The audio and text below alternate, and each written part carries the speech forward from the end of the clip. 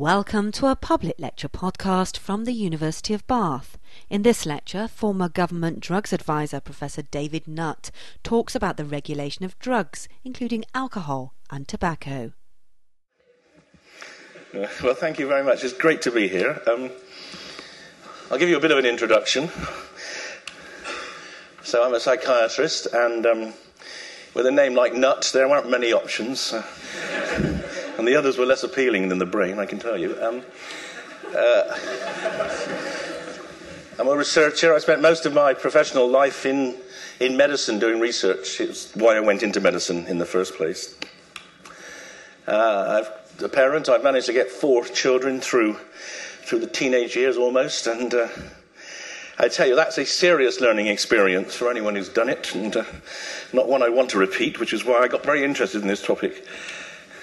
I've been in the West Country for a long time. I like Bath. Some of my collaborators, like Steve Husbands, are here, and we still have joint students doing research here. I was at Bristol for over 20 years, and I was recently seduced away to London because they've got better brain imaging facilities, which is my main research interest. And of course, I'm an ex-government drugs advisor, which is the only reason you've ever heard of me and why I'm here today, I guess. But I'm happy to talk about the pharmacology of noradrenaline if you really want. And this tells a story. This is a brilliant caricature, not least because it makes me look younger and more attractive than I really am. But also, it sums up the key issues. And you see, the first thing is I'm wearing a white coat, which of course I never do, psychiatrists. In fact, doctors don't wear white coats anymore, but the media insists that if they film you, you've got to have a white coat, otherwise you're not a credible scientist, so be warned. The book of cannabis is falling from my hands, but the key thing to look at is down here, the scales of justice. You see, the scales of justice, they're on the left-hand side, beer and fags, weighing down those, on the right-hand side, those plastic bags with certain substances in. I don't know what they are, and actually no one does really, but that's the question. Which is more dangerous? What we know, the drugs we know and love, and the drugs we don't. But this is a remarkable coincidence of timing, because up here you see something really intriguing. So for those of you who don't know who Andre Agassi was, he was actually a very good American tennis player, and he won Wimbledon. And soon after winning Wimbledon, he did the mandatory drug tests, and he tested positive for methylamphetamine, which Americans call crystal meth. And that presented the tennis authorities with a huge problem, because their rules said he would be banned for at least 2 years if he was found to have taken this kind of substance. A bit like being a Bath rugby player, really. And they didn't know what to do, because it would have thrown the whole game into a complete turmoil, banning the Wimbledon champion. So they adopted what I think was actually quite a very British approach. They decided to ask him to tell the truth. And they said, Andre, did you take crystal meth? And he said, of course not. Or course not. And he said, okay, that's all right then. Boy, back to playing tennis. And his life went on until he retired and decided he wanted to write his autobiography. And he did. And then he decided to tell the truth about what happened. And we don't know why, whether it was his guilt lying on his shoulders that maybe he'd kind of misled the world, or whether it was the fact he probably got a few more $1 million because he sold many thousands more copies, because that was how the book was sold. It was an expose of his drug use rather than any commentary on his tennis ability. And that really does sum up the tremendous ambivalence that we as humans and society has to drug use. We are some of us are, certainly institutions that we support are very, very anti-drug use. But individuals are quite fascinated by those people who do use drugs. And one of the reasons I got into the sort of situation I am in is that I've tried to sort of cut through this kind of hypocrisy that has pervaded the whole debate about drugs for centuries, in fact. And the reason you know about me is because the media got very interested in my sacking, and the media were completely divided. And the BBC were very supportive, and the broadsheets were on my side. But there were other newspapers. Some of you won't know what these are, but and I hope I'm not contaminating you by introducing them to your consciousness. But they thought I was rather less good. And Melanie Phillips, who's my sort of arch nemesis in the Mail, called me part of a manipulative, subversive, and lethally dangerous clique. Now, I'm going to get the T-shirt one day with that on, but the only problem, and I actually don't disagree with her. The only problem I have is I haven't yet met anyone else who's part of that clique. So if you're in the room, could you come and speak to me afterwards, please? And Private Eye loved it, and Private Eye have really given a wonderful running commentary on the whole thing. So, as they said, the Daily Mail's view was that Professor Nutcase must be sacked, and the Guardian, Professor Nutguilty, must be reinstated. And I do often wonder whether, if my name had been something different, like, Blenkinsop, Smythe or something with a hyphen, it could all have just blown over. But Nuts really does capture people, doesn't it? The public were interested. I hadn't really known what Facebook was until I was sacked, and then I discovered that Students for Sensible Drug Policy had set up a Facebook site, and they gathered over 30,000 supporters. 2,000 scientists signed a petition to the Prime Minister under the new transparent government approach we have, where you can petition on anything if you get enough signatories asking my reinstatement. That fell on very deaf ears, and there was a protest outside Downing Street, which I was very heartened by. And if any of you were there, thank you very much. So why was I sacked? Well, it's not clear. It may never be clear, because it may never have really been thought through. I'm hoping that when Alan Johnson writes his memoirs, he might explain what happened. Maybe his wife will, because she might write hers sooner, I guess. But anyway, they said I was getting involved in policy. And what I was saying was, well, current drug policy is not evidence-based, and scientists are supposed to make decisions based on evidence. They said I was giving mixed messages, and what I said was, well, since we just banned GHB and we're banning GBL, since alcohol is almost the same in terms of its chemistry and pharmacology, we would probably ban that if it was discovered today. They said they had a loss of confidence in me, which of course translates into a loss of confidence in my ability to toe the line. And I hadn't told them I was going to make public a lecture I'd given. And this was a lecture I'd given a few months before, a lecture I'd actually given that had been prepared in part by the Home Office, which the Home Office had actually effectively sanctioned. But they were very unhappy when it went into the public domain, as opposed to being just given to a group of interested people. And I have to say, I truly, it never ever crossed my mind that you'd expect to get clearance from a minister to publish an academic lecture. I mean, and the fact that they could even think that the chairman of a scientific advisory panel would get permission tells you that their attitude to science has to be wrong. Of course, there is another theory. This is the cock-up theory, which is that they didn't really want to sack me, but kind of circumstances forced it to happen. The science minister, Lord Drayson, said that if he'd been asked by the Home Secretary whether I should be sacked, he'd have been very upset about it, because as a scientist, I effectively was being supervised by his ministry. But the problem was, actually, that weekend he was in Japan racing his classic motorcar. He couldn't be contacted. The government chief scientist, Beddington, John Beddington, was very supportive. He said he backed me in my claims that alcohol and cigarettes are more harmful than cannabis. Of course he's right, he said.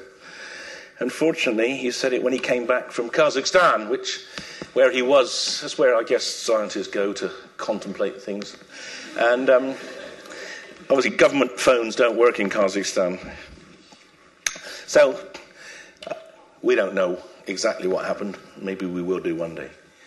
But what it highlights is this tension between science and policy, a tension which was really formulated by Churchill, who said scientists should be on tap, not on top. And politicians of all persuasions have really endorsed that ever since. And the sort of ritual has been that scientists do science and politicians do politics, and we keep in our own spheres of influence and knowledge. And in a way, that's perfectly acceptable. However, what we found in the last government was that sometimes when it suited them, politicians started to do science. So Gordon Brown, when he took over from Tony Blair as the Prime Minister and decided he was going to go to the country, he was going to try to get a majority. As he was contemplating that, he decided to lay out his policy. And one of his policies was that cannabis should be regraded to Class B because skunk is lethal. Now, he said that without asking us, and I don't know, but in English, that's not a correct statement. Whether it is in Scottish, I've not yet found out, but I suspect it's not in Scottish either. And then the Home Secretary, Jackie Smith, said that we got it wrong when we effectively said that alcohol caused more brain damage than ecstasy. She said that the Advisory Council on the Misuse of Drugs, which has spent an enormous amount of time reviewing ecstasy, got it wrong. And then Alan Johnson, who took over from Jackie Smith when she was sacked for misleading the country about where she lived, he said we got it wrong on cannabis. We spent 7 years, we reviewed the whole literature on cannabis 3 times, and we concluded it wasn't a major cause of schizophrenia. He said, look, I don't believe you, because a friend of mine who happens to be a prison governor told me categorically that cannabis does cause schizophrenia, so there. And when I had the temerity to say, well, all right, if that's the way you want to play it, I'll tell you that your policy on alcohol is rubbish, I got sacked. That's what I said. I said the drug laws were not based on science and therefore almost certainly unjust, which is the worst thing a law can be. And that the focus that the government had on things like cannabis and ecstasy, they were focusing on them simply as a way of cultivating public support for the Labour Party, was actually either at the best was misguided and at the worst was a cynical ploy to avoid people confronting the real killer, which is alcohol. So let's start from first principles. Some of you are scientists, and this lecture's been hosted by some chemists. What is a drug? I asked them over tea, and they told me it was some complicated thing, but anyway, I'll tell you, it's actually simpler than that. This is what a drug is. A drug is something when given, and there are 1 or 2 in the audience whose careers have been made on that, and I'm one of them, and he's one of them. There's another take on this, which is a drug is something a politician once used but now regrets. And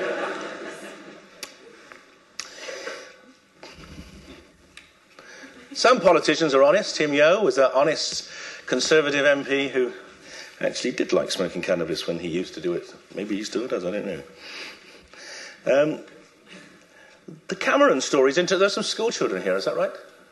Oh, there's for the Redland, hi, there's some school children. Put your hands up. That's what you do at school, isn't it? Yeah, right. Okay. You may go to the loo. Yeah. And I just want to tell you a little bit about the Eton experiment, which is an interesting natural experiment which was done with David Cameron and a guy called Josh Astor. And these were both students at Eton in 1982, and they were found using cannabis in their house.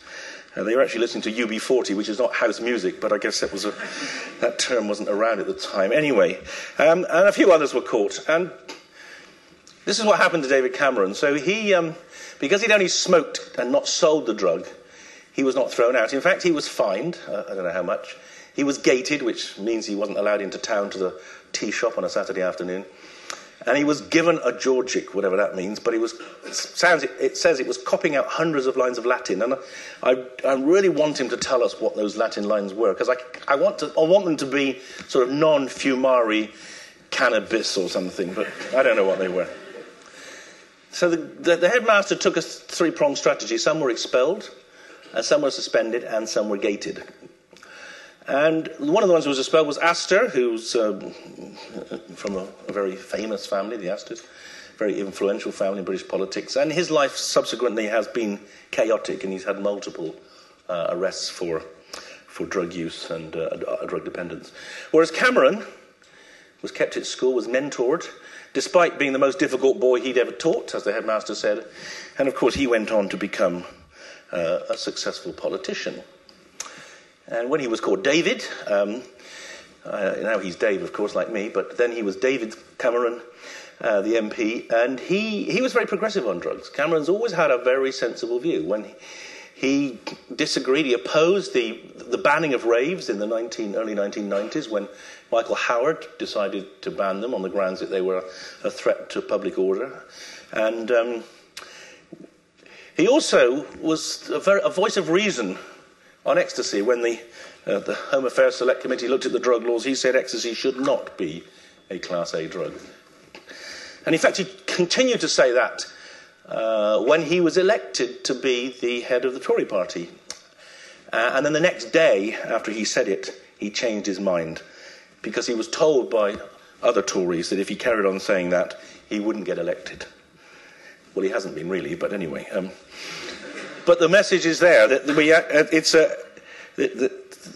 I tell you this because it's important you people know about this. It's important to know you can succeed in politics even if you do use drugs that are illegal, provided you're looked after in an appropriate way by your headmaster, your headmistress, and by society. Because if he'd got a criminal record for smoking cannabis, he would not be Prime Minister. And that's one of the key, maybe the key argument I'm going to make to you today, that criminalising people changes their life so much that you should only do it if you're really sure you're doing good. And in most cases, criminalising people for drug use does nothing much other than harm. There are other perspectives on drug use, and this is the drinks industry perspective, that basically, if drugs are bad, because they really get in the way of your drinking, and you laugh, this is true. The drugs industry has lobbied powerfully for 20 years to limit access to anything other than alcohol. And many people do not understand that alcohol is a drug. Go home and ask your parents tonight, is alcohol a drug? As they slurp their Chardonnay or whatever, and they'll say, of course not. Otherwise it wouldn't be legal, would it? And that's a problem. And the media struggle, the Metro, which is an offshoot of the Mail, don't understand that alcohol and cigarettes and tobacco are drugs. Although the broadsheets do. The broadsheets do understand this. So again, there's tension in society. And I'm really pleased to be able to give public lectures like this, because it's not often that the concept that alcohol is a drug is properly relayed into a kind of educated audience. So what is a drug? Well, it's a chemical which, when you take, produces physiological changes. And in the context of what we're talking about today, it's changes in the brain. People take drugs, recreational drugs, because they get in the brain, and they do good things. But sometimes they do bad things. And this contrasts two young people taking two different drugs. On the right-hand side is Leah Betts, lying in her intensive care bed before she died. This is a girl who, on her 18th birthday, took a couple of ecstasy tablets. And because she believed that the side effects of ecstasy could be attenuated by drinking lots of water, she drank lots of water. Now, she was misguided in that. Her knowledge was wrong. You only need to drink lots of water if you're dancing a lot and sweating a lot. And she was just organising her 18th birthday party. And so she died of water poisoning. And the guy on the left is a student from Exeter University who was in the golf team, and after a golf match, he engaged in a drinking game, and he wasn't very good at it, and so he kept losing, and he kept drinking till he died. And so he died of alcohol poisoning. And that's one of the reasons why drinking games should not be allowed, because they actually encourage people to kill themselves. And binging to death is actually surprisingly common. This is a young man on his 18th birthday, and his friends took him out, and they gave him quite a lot to drink, thinking they were giving him a good time. And he went home very drunk, and he fell asleep, and he didn't wake up. And this is the most ridiculous one I've heard recently. This is a man who drank a pint of vodka in 4 seconds. And I have no idea why he did it. We will never know, because he's dead too. And the alcohol poisoning is common. About 3 people a week, about 150 people a year die of acute alcohol poisoning just from being drunk, mostly young people, often on their birthdays.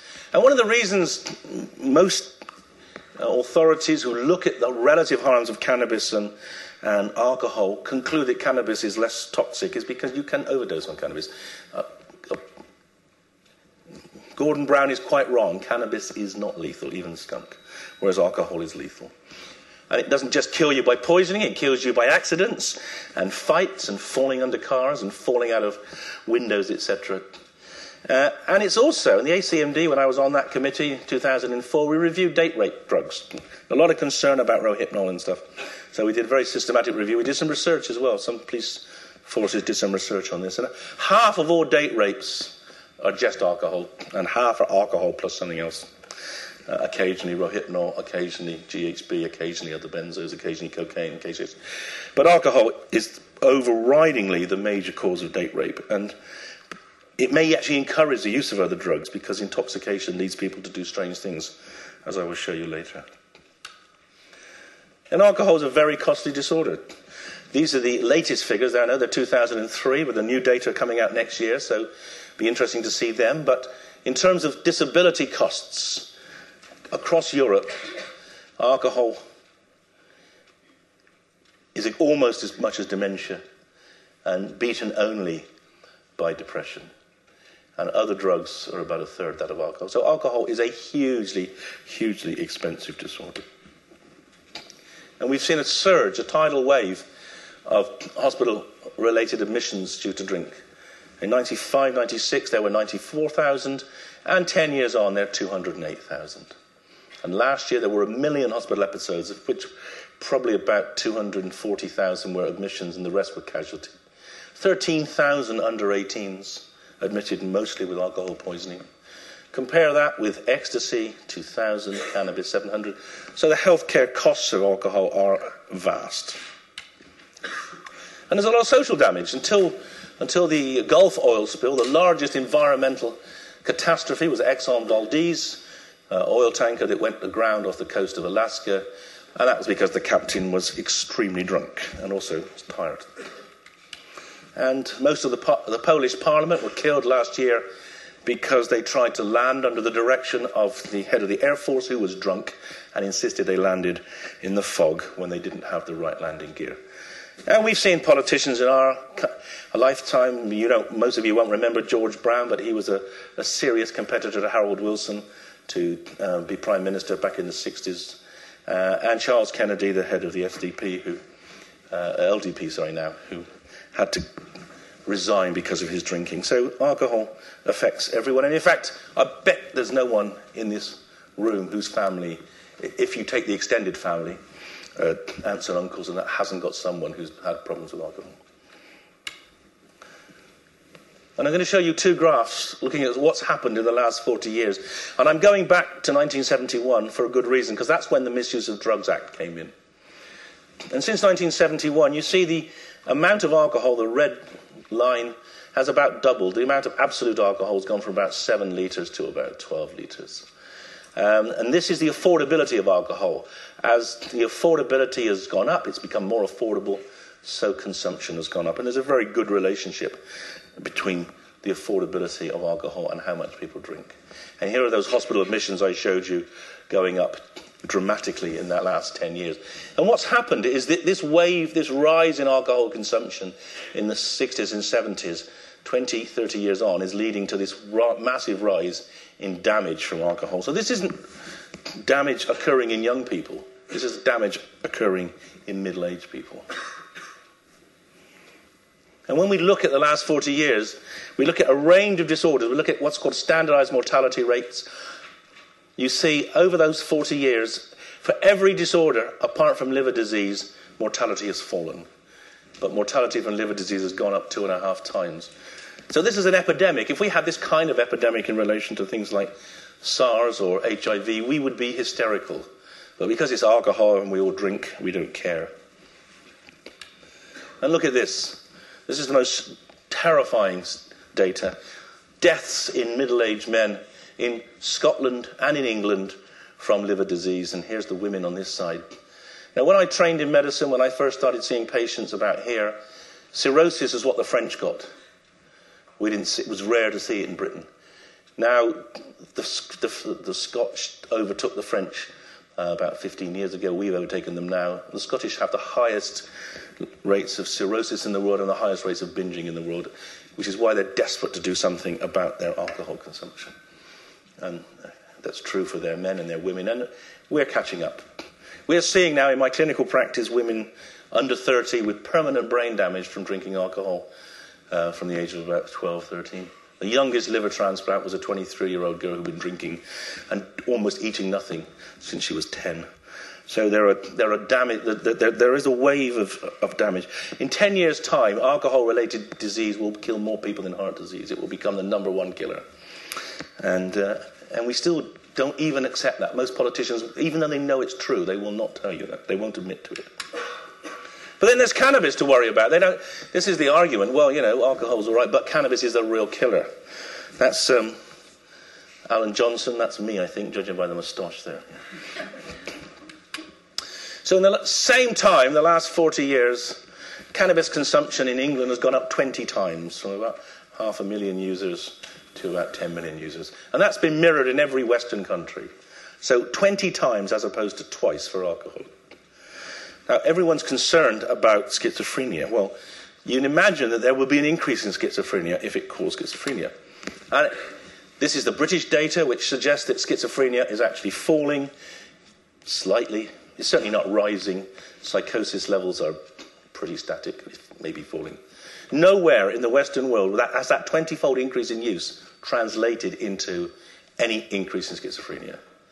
So the causality question is very, very, very unclear. In fact, we estimated that you have to stop 5,000 young men ever smoking cannabis to save one case of schizophrenia. And that is not a viable public health approach, particularly if you're using criminal sanctions to stop people smoking, because the costs of that are so overwhelming, both in terms of economics and also in terms of justice. And these are the kind of data we have to really think about in terms of making decisions.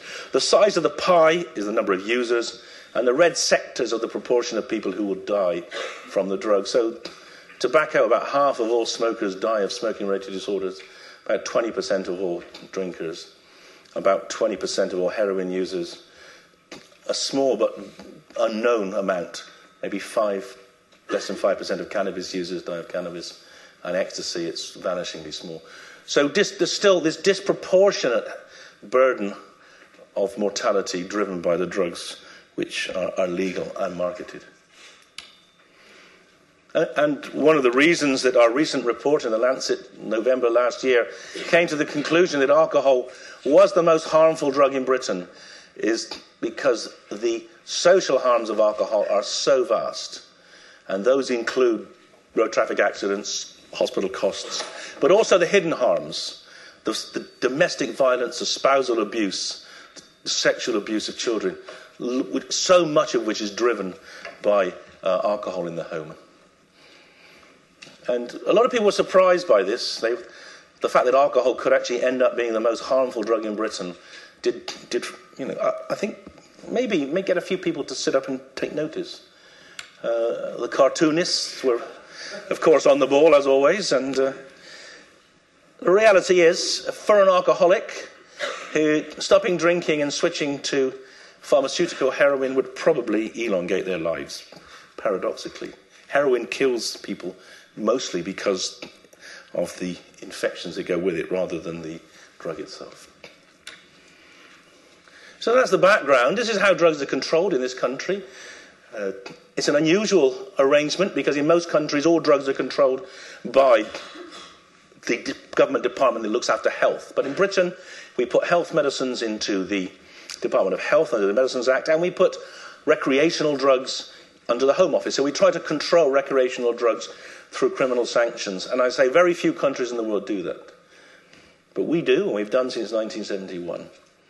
There are some drugs which are not controlled. There's drugs like coffee, and cat. Cat is a chewable form of coffee, and coffee is a drinkable form of cat. These are mild stimulants which are just sold and taxed with VAT. And over here we have the more addictive drugs. Governments know they're addictive, so they tax them more and more because they know that there is income to be generated from them, but also to deter use to some extent. And they also regulate the sales. Well, they used to regulate sales. Now the sales of alcohol and tobacco are almost unregulated because of the 24-hour opening of shops and supermarkets.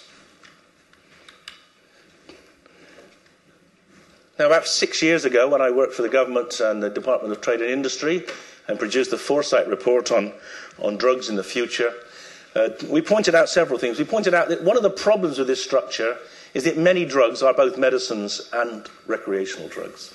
And that gets people into real difficulties. It gets the police into difficulties, it gets users sometimes into difficulties. If it's prescribable, how can it be illegal? But we also pointed out that the world was changing and that the internet was making it really was a global village now. And that new synthetic drugs like methadone and the ability to buy over the internet meant that the current way we regulate drugs just couldn't work. Because you can just type in and get anything you like from anywhere in the world. And we said, you've got to do something about this if you're going to think about it at the very least, because you really can't use the old Misuse of Drugs Act. You can't use the old procedures. It will change. And they said, thank you very much, but we'll carry on as we are, thank you. So what is the old Act? Well, the old Act is actually a very interesting piece of legislation. It's the current regulations for interest rates are modelled on it. As you know, one of the good things, maybe one of the very few good things Gordon Brown did, was actually take decision-making about interest rates out of Parliament and gave it to the Bank of England. And he did that because he knew that party political posturing over interest rates would destabilise the economy. If people had to be more macho on rates than the other, then you'd actually make bad decisions. So he said, let's let experts decide on interest rates. Well, in 1971, Jim Callaghan was there before him. He reasoned that the same thing was true of drugs. If you let politicians argue about drugs, they will always want to lock people up forever for having a spliff in their pocket, because that's the more macho you are, the better you, the more likely you are to get elected, is the view. So he said, let's have an expert committee, the Advisory Council on the Misuse of Drugs, to decide on drug harms, take it out of politics. So they did. And the ACMD existed since that time and still does. And by and large, politicians listen to the ACMD, and this is the politician who perhaps exemplifies that statement most clearly, Margaret Thatcher. Now, in 1994, the ACMD went to her and said, we're going to have an AIDS epidemic, and it's going to be largely fueled by intravenous drug users. So what we have to do is we have to do something to stop them transmitting their infections to each other. And that's going to be a thing called needle exchange, clean needles. And she said, Tories don't do needle exchange. And you think, that resonates a bit, doesn't it? Maybe they still don't. Anyway,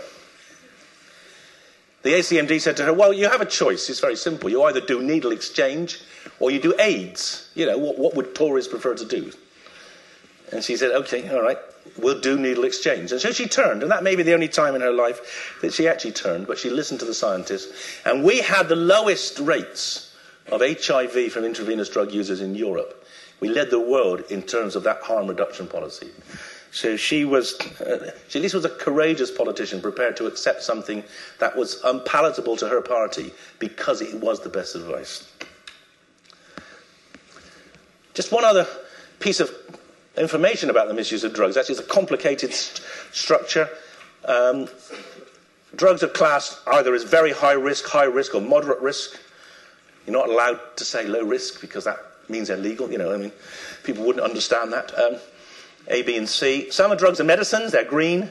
Some drugs have never been medicines, they're red. And some drugs have been medicines. Cocaine, cannabis, clenbuterol, all medicines. MDMA was a medicine, but they're not currently medicines. So there are different drugs in different classes and different schedules. Now, this shows what's happened in the last 10 years, and I was on the ACMD for 10 years. And it shows several things. It shows a series of arrows, and you noticed all but one of the arrows go in that direction. All the solid arrows, but that one, go in this direction, which is the direction of more control, higher penalties. So drugs like ketamine and GHB and benzoylpiperazine, they were not controlled drugs when I joined the ACMD, and they are controlled drugs now, and I supported their being controlled. And I say that so people understand utterly that Melanie Phillips is wrong. You know, I have probably made more drugs illegal in this country than anyone else ever sitting on the ACMD. I have not pursued a liberal approach to drugs. I've taken the view that if the Misuse of Drugs Act can work, we should do it. We should actually classify drugs appropriately. you'll see that the only drug which went down a class was this one, and the dotted line here, MDMA, ecstasy, was recommended to go down by the ACMD, but the government resisted. So cannabis went down in 2004 from, used to be either A or B, depending on formulation, to C. And that created an enormous amount of hostility in the media. And we spent the last 5 years, after subsequent 5 years, fighting this battle because people were desperate to move it back to Class B. And eventually Gordon Brown did. You'll also notice that these three arrows are blue. And those are decisions that the government made against the advice of the ACMD. And you'll notice the big blue arrow here. And this is where the story really gets interesting. The change in policy started here. Because in 2004, mushrooms were legal. And then they were made Class A drugs in 2004. Now, we heard the government were going to do this, and we said to them, hang on, the Misuse of Drugs Act is a statutory instrument. You're not allowed to change the law on any drug without consulting the ACMD. And they said, oh. And they went away, and about 2 weeks later, they sent us an email on a Tuesday night saying, we're going to have a vote in the House on Thursday. We're going to go for Class A. What do you think? And we said, that's an insult. And there's no way we can do proper harm assessment on a drug in 2 days, and we're not going to, so on your head be it. So that decision was made. And then you might say, well, why was that decision? We couldn't understand why that decision was made at the time. It didn't make any sense whatsoever. But I think we're getting up to an election, and maybe that contributed. But on hindsight now, I've realised there was another, much bigger player here, which was changing the way politics was being conducted in this country. And Tony Blair, I think at that point, had decided he could win wars. He'd won the war on weapons of mass destruction, and he decided he was going to win the war on drugs. And I didn't know this at the time, and none of us did, because he convened a secret war cabinet to decide how to deal with the drug problem. And he didn't include the experts, ACMD, he just included police, military, and customs. And this war cabinet has no minutes, because that was the way in which he preferred to work. And they decided that they were going to wage the war on drugs because his good mate, George Bush, was waging such a successful war on drugs that we could surely do better.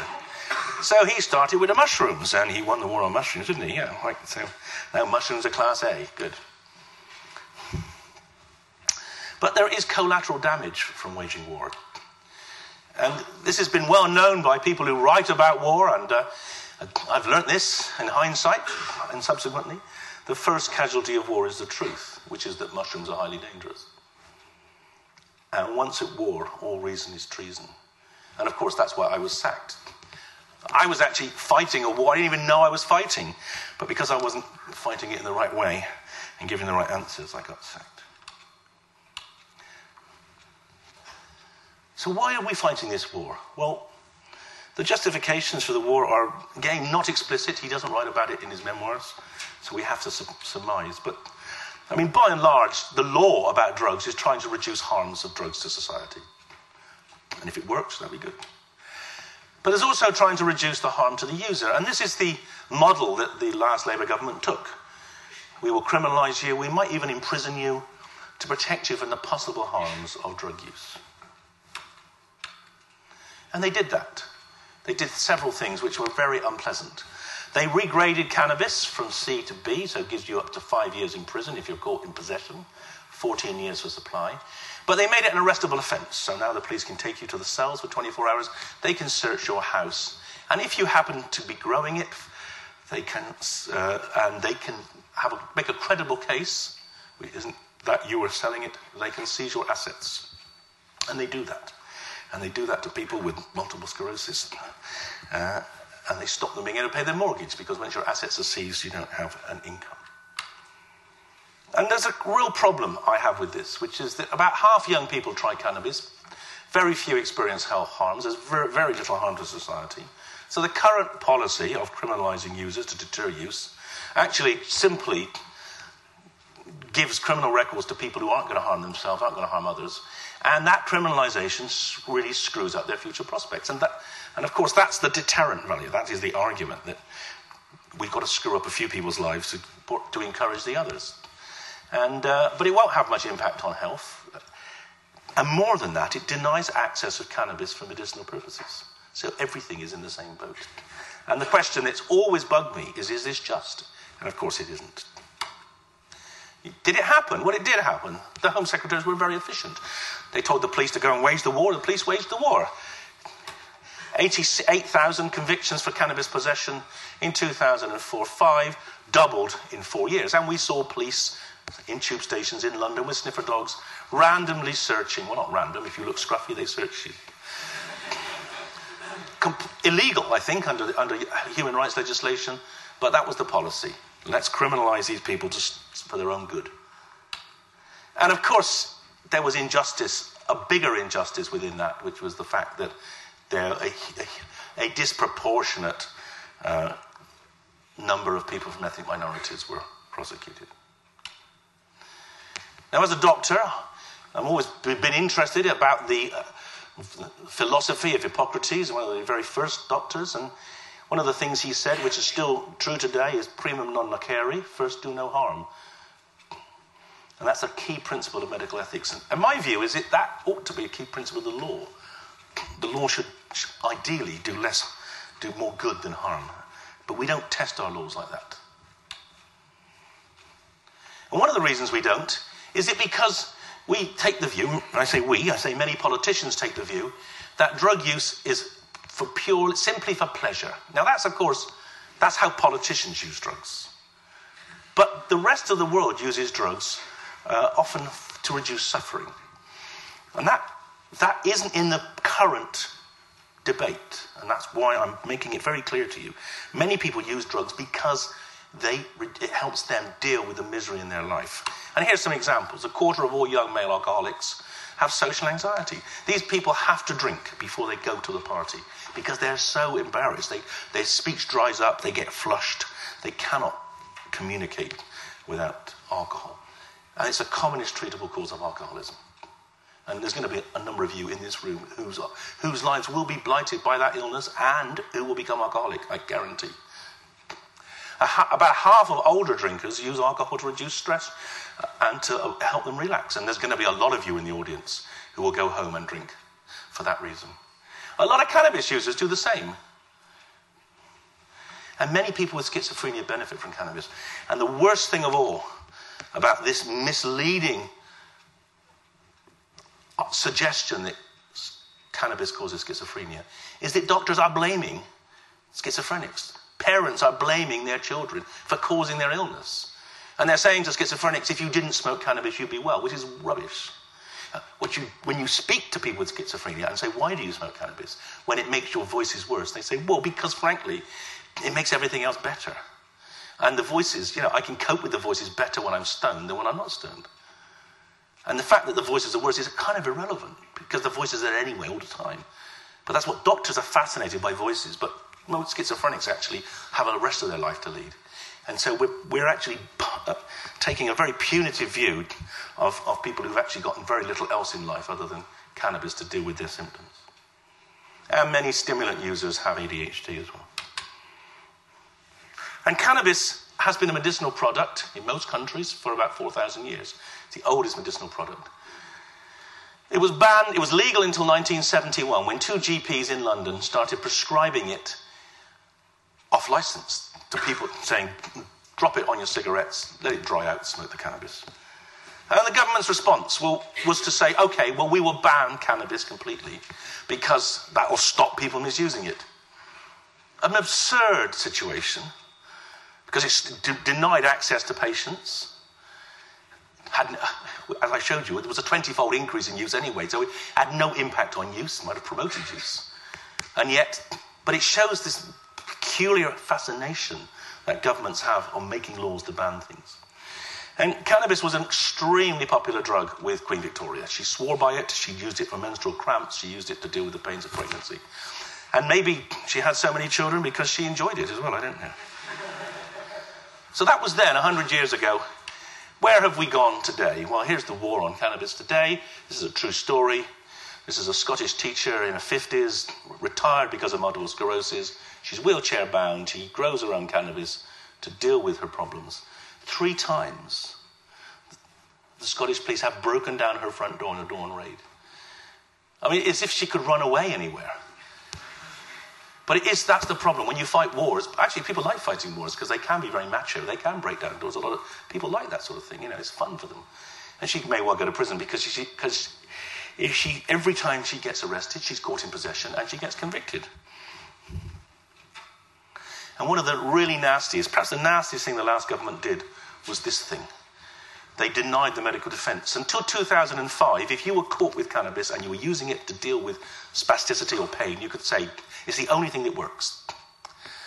And then the government put a lot of pressure on the law lords, saying, we don't like this. So the law lords just said, that defence of necessity, I had to take it for my own health, was banned. It's illegal. You can no longer plead that. You're not allowed to say that in court.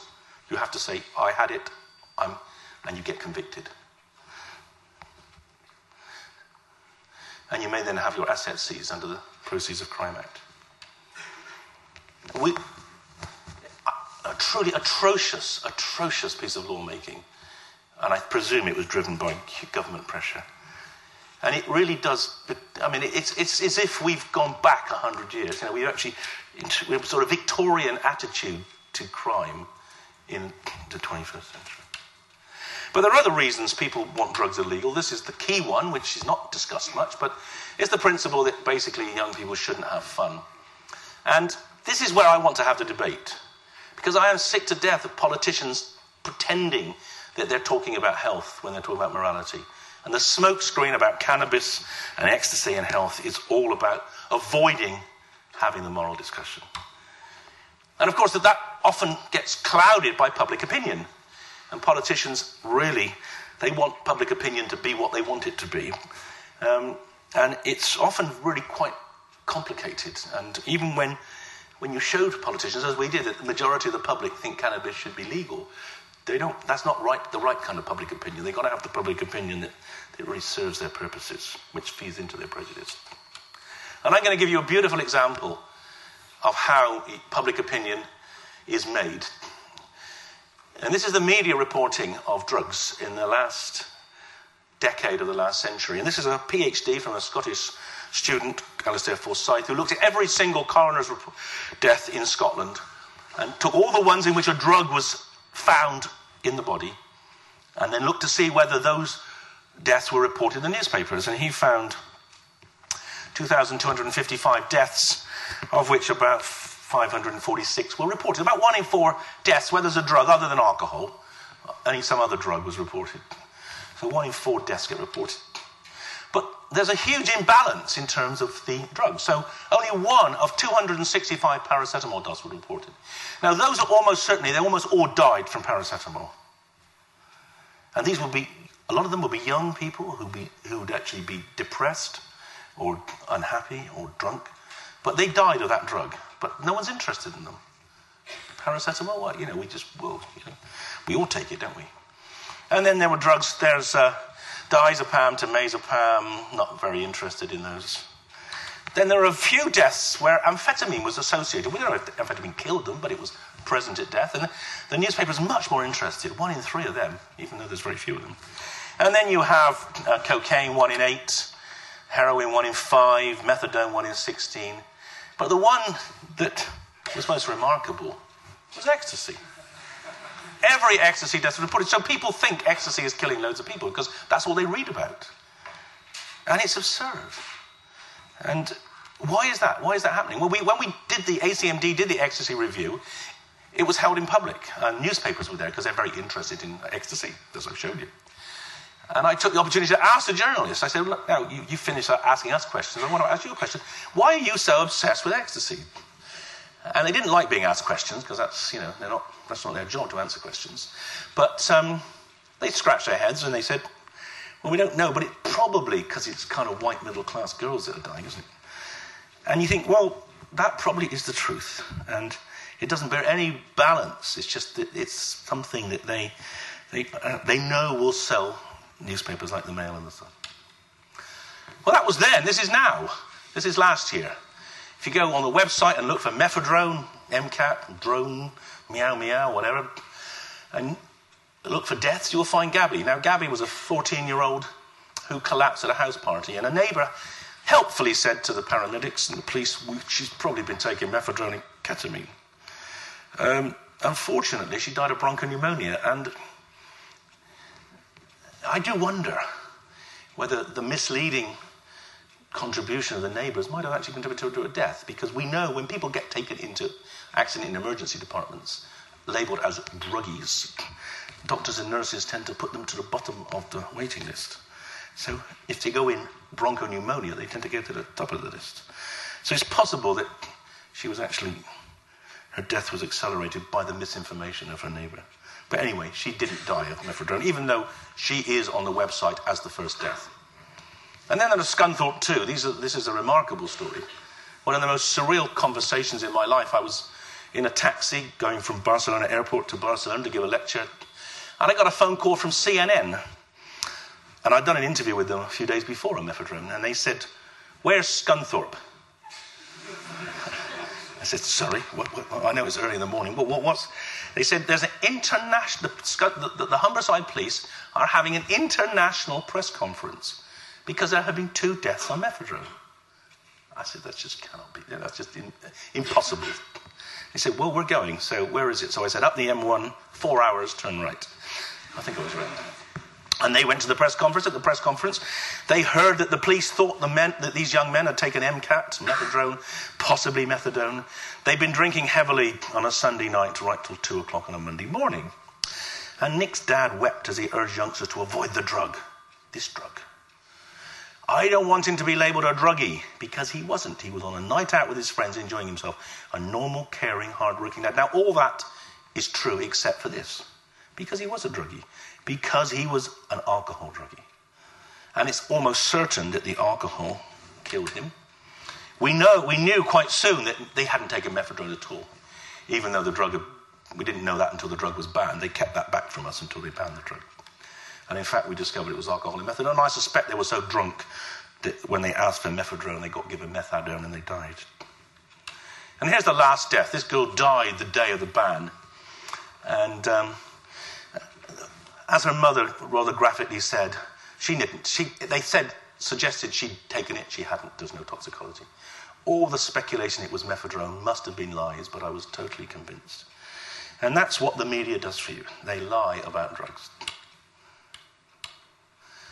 She actually, again, died of methadone and alcohol.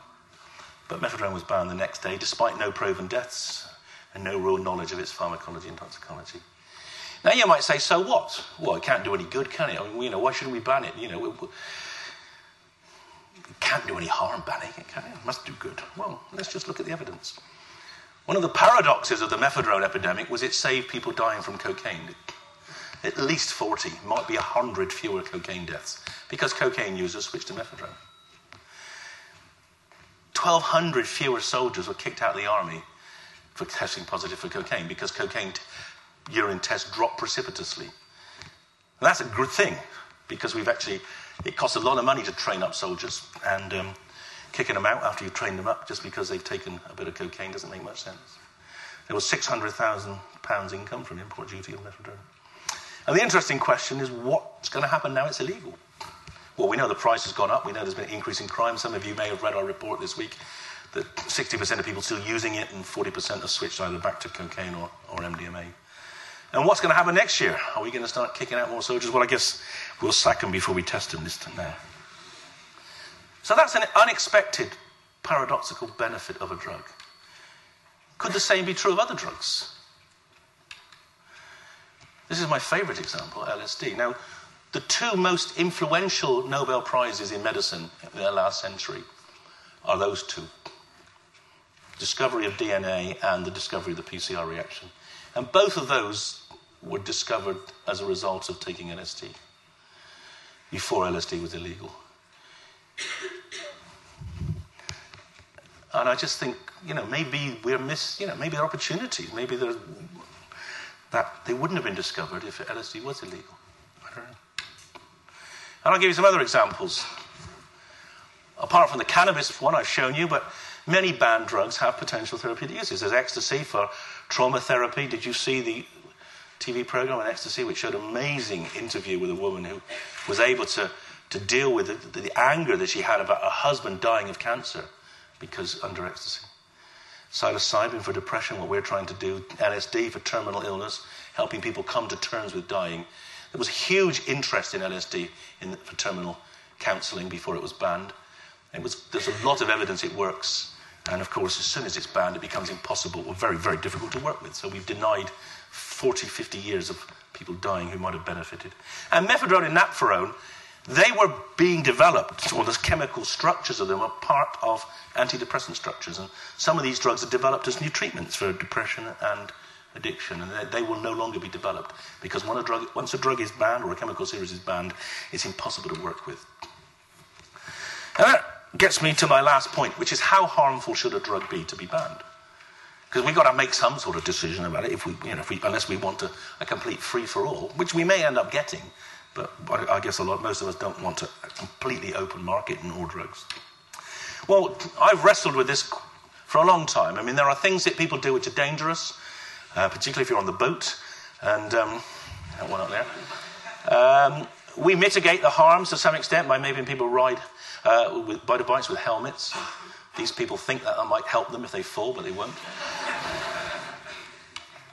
I've often considered that alcohol should be the comparison. Things that are less harmful than alcohol perhaps should be at least available in a regulated fashion.